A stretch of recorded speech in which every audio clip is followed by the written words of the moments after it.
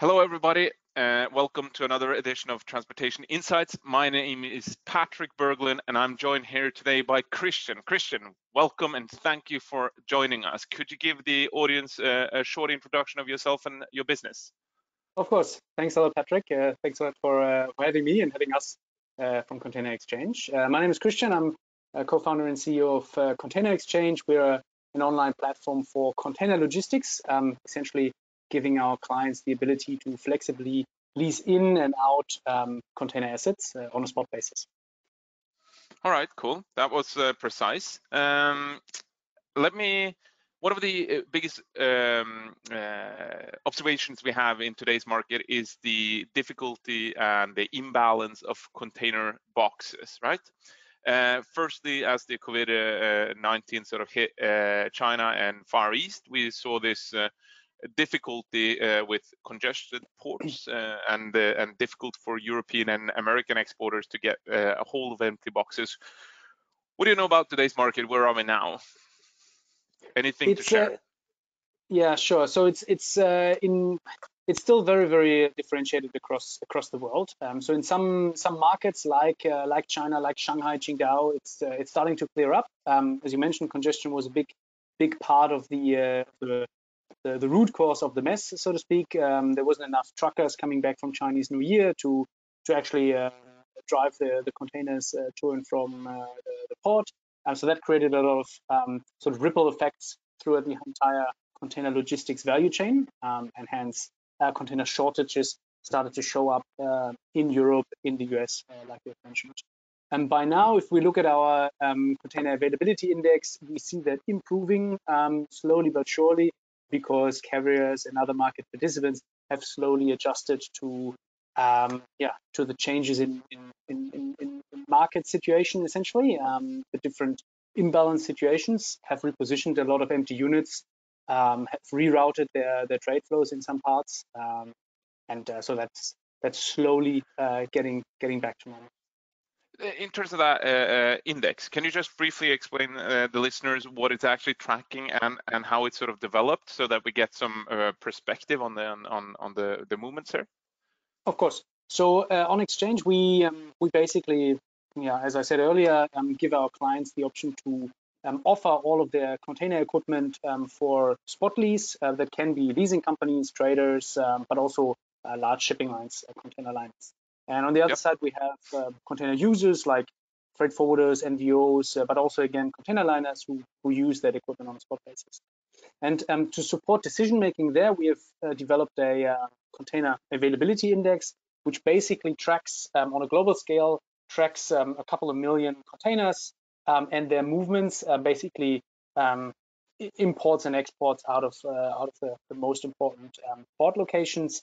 And by looking at the timing and the difference of flows, we basically derive an indication of container availability, including a forecast over the next 4 to 6 weeks, roughly.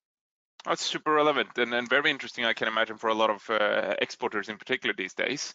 But can you say something about how it sort of moved from, let's say, a more normalized market, maybe in January or something like that, to what went into, how bad did it look, and how you said it's slowly improving now? How much is an improvement? Can you give us some a perspective on these movements? Yeah. So if you look at we're just trying to think back to the data that I just had a look at. If you look at Chicago or even Long Beach, we had a massive decrease in container availability. So whereas usually, our index goes from 0 to 1. 0 means absolute deficit of containers, 1 means absolute surplus, and 0.5 is basically a balanced market. And Long Beach is always somewhere between 0.6 and 0.8 on the scale. And it actually went down to 0.1, 0.2, indicating a massive sort of demand overhang in those ports and regions. Wow, and on that particular port, now that it's sort of stabilizing again a little bit or improving a little bit, what sort of number are we closing in on then? I'd have to look at the current number, but we're slowly approaching the 0.5. All right, that's fantastic. But it's of course creating a little bit of relief, especially for the North American exporters who slowly have basically equipment to work with. Cool. And when you have these kind of disruptions in supply chain, what kind of costs comes with this? What's the implications? And can you a little bit bucket it for us? This will be shippers, carriers, leasing companies. What are we looking at here? Of course. So if you look at, so how do we best bucket it? So if you look at the exporter side, on the shipper side, of course the costs come down to non-availability of equipment, blank sailings. What do I do with my factory output if my factory is running during Corona times, during COVID-19 times? Where do I get the boxes from? And if I get them, at what cost? So oftentimes pickup charges for this equipment increase massively. Then on the other side, on the importer side, you oftentimes have a massive increase in demurrage and detention charges because the terminals can't release the equipment fast enough, because your consignee can't unstuff the equipment fast enough. He doesn't have manpower, not enough workforce to unload the containers fast enough and return them to the shipping lines, and they of course basically make a profit out of it and charge detention fees. And then on the equipment owner side, you have a massive increase in container repositioning costs because these containers that are suddenly stranded in unexpected locations where usually there would be enough export cargo to basically remove or evacuate the boxes again. Suddenly you don't have that anymore, and you have to move those boxes out empty. And that's relevant for all container owners, be it leasing companies or large shipping lines. Great answer, and thanks for structuring that a bit for us. And I also think that potential cost of lost sales might be factored in from a shipper point of view. And also, interestingly enough, where we have this front haul, back haul, normal sort of cheap rates to go back haul, we saw also a significant spike on the short-term market on export out of Europe in particular. Any party in the supply chain that you think this is particularly hurting more than anyone else? On the container supply chain, I think it's really hurting the small freight forwarders, who usually have small shippers. On the other hand, they don't have IKEA or Nestle, but they typically work with the smaller shippers, consignees, lower volumes, and those are the first ones that get hit, that get crowded out, that don't get the equipment, that don't get the slot on the vessel, or where just the cargo is not available. Yeah, good point. What are other key concerns? I heard you guys talk about partner reliability before as well. Is that one of the top things on mind from your point of view when you think about your customers or even the ecosystem in a broader scope? Can you say something about that at all in terms of what you're hearing in the market? Of course, yeah. So again, coming back to sort of the smaller freight forwarders, I mean, how they structure their business is basically they have one office and then they work with agents or partners all over the world. And for them, it's crucial to have the right partners, the one with high operational reliability, that they can actually perform the work at the right time in the right manner. And then, of course, financial reliability. So can they pay their bills? Can they pay their bills on time? And I think that's especially relevant during crisis. Also relevant during normal times, but during crisis that becomes paramount. I'm focusing on who do I actually work with, and if the partners that I usually work with can't deliver business, can't perform operationally, how do I get new partners, reliable partners, as fast as possible? And talking to, sorry? No, go ahead. Yeah, it's a great point. I like it. Go on. Okay. Talking to our clients, we saw that that's a huge issue that's top of mind for them. A lot of them turn to the data that we have on xChange about partner performance. Check out how can I find new partners, who can I work with, who can I trust, and I mean that's basically how, as a small freight forwarder, I have to prepare to get through this crisis. Cool, very good. I gotta admit, I'm worried about the slightly smaller forwarders in particular, and especially as these these concerns sort of ripple onto the shipper side when they think about which ones should they work with in terms of stable business partners, and definitely leaving them at a disadvantage. But any thoughts from your end in terms of what we're heading into now with let's say Europe and US seems to be quickly closing down? What will be the consequence on empty boxes, equipment availability that you foresee? Well, I think over the midterm, I wouldn't say short term, but I'd say midterm. So all the players along the container logistics chain or logistics value chain will adapt to the new normal, the new imbalance of trade flows. And so I expect sort of these short-term spikes in freight rates or equipment scarcity, etc. I expect that to go down and to reduce over time. However, I do see, I mean, I think the US is still underestimating what's coming. And I now also here in Germany, I read this morning sort of what the growth forecast, or actually the GDP reduction forecasts are for this year and next year. We're heading into a very, very big recession, which in turn impacts freight volumes and hence demand for vessel space and container equipment.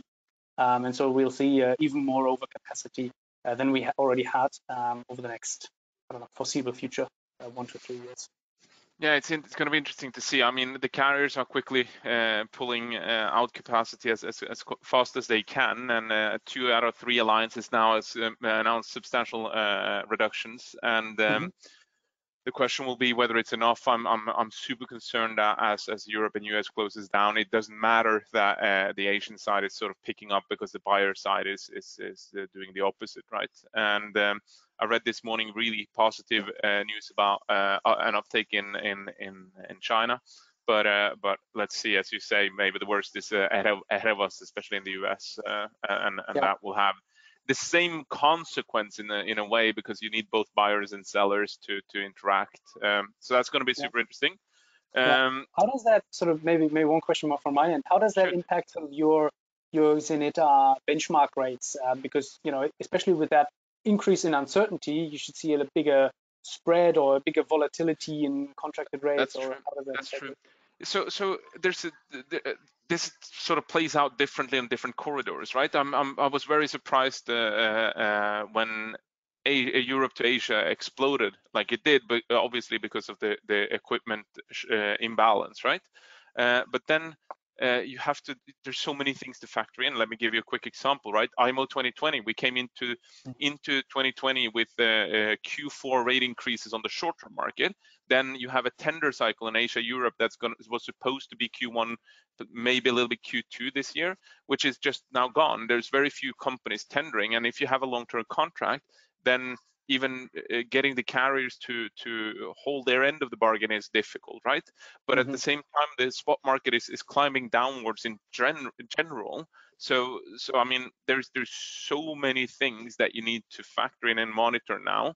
And the big sort of plus that I see in today's market relative to 2016, when the market was really weak, and then Hanjin went bankrupt in the middle of 16 August or something, if I recall correctly, is that the rates are actually at a quite healthy level. So if volumes were to sort of rebound at some point, not too far into the future, there might be a semi-healthy market for the carriers there, but it's definitely climbing downwards, right? And then finally, to add to your question, what the shippers need to be cautious about now is it a viable rate that I have? And we see some of our customers going now with more of a quarterly cycle to tender more frequently, because they're not really rigged to be in a spot market. So even they can move some product on that, right? But in general, the overall volumes that they have, so substantial amounts, right? They can't live with the uncertainty of a fast-moving spot market. And that's the challenge, right? And yeah, I'm really cooking this down to a shorter answer. But I think this is also why we have launched this Transportation Insights, in order to sort of complete the picture more now with guys like you and companies like yours. Beautiful, I like that. With complementary information, because now there's so much that you need to look at in order to make sound and smart decisions. But Christian, we're very fast running out of time. Any final comments or anything from the market that you see that the audience should be aware of and listen to? Any final thoughts from your side? No, I think actually we covered a lot of ground. So that was a very, very intense, I don't know, 10, 15 minutes. So Yeah. thanks a lot for that. I think it'll be super interesting. The next, I don't know, 3 weeks to 3 months will really show where we're gonna be heading over the next 3 years. So exciting times, and I think we're writing history as we speak. And everybody needs to stay on their toes, because nobody knows what's happening. Well said, Christian. Thanks again for joining. Really appreciate it. Now, to all our customers, you can continue the conversation, and you can post new questions in our customer discussion forum. The link is here, community.zeneta.com. And with that, Christian, stay healthy. Thanks again, and we'll speak soon. Thanks for having me. Bye-bye.